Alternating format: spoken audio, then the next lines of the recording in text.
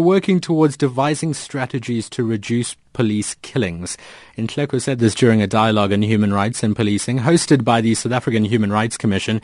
We're joined on the line by a human rights commissioner at the SA Human Rights Commission, Dr. Danny Titus. Thanks for your time, Dr. Titus. Good afternoon.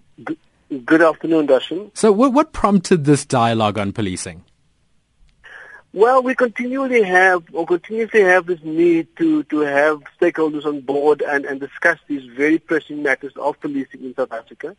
And we were very successful in getting a wide range of people coming throughout the country from different areas. That question you just spoke about on police killings, for example, was posed by Advocate Vusi Pikoli, who's also one of the participants in the dialogue.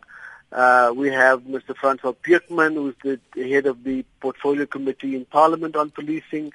We have Annalise van Wyk, who was the previous chair. We have people from NGOs, other government departments. And yes, we need to evaluate where are we in our dialogues with policing. What came out to me quite clearly was a greater understanding for the situation the police find themselves in. We normally criticize, and we normally and rightfully at the Human Rights Commission also take cases of complaints and confront police with that, and we should continue with doing that.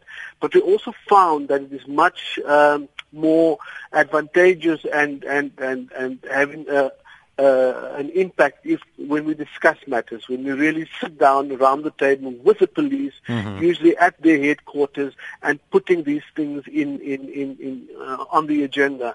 And they are quite open to that. And we started that process last year between the Human Rights Commission and the police with two teams that started to work on a process to turn this massive ship around.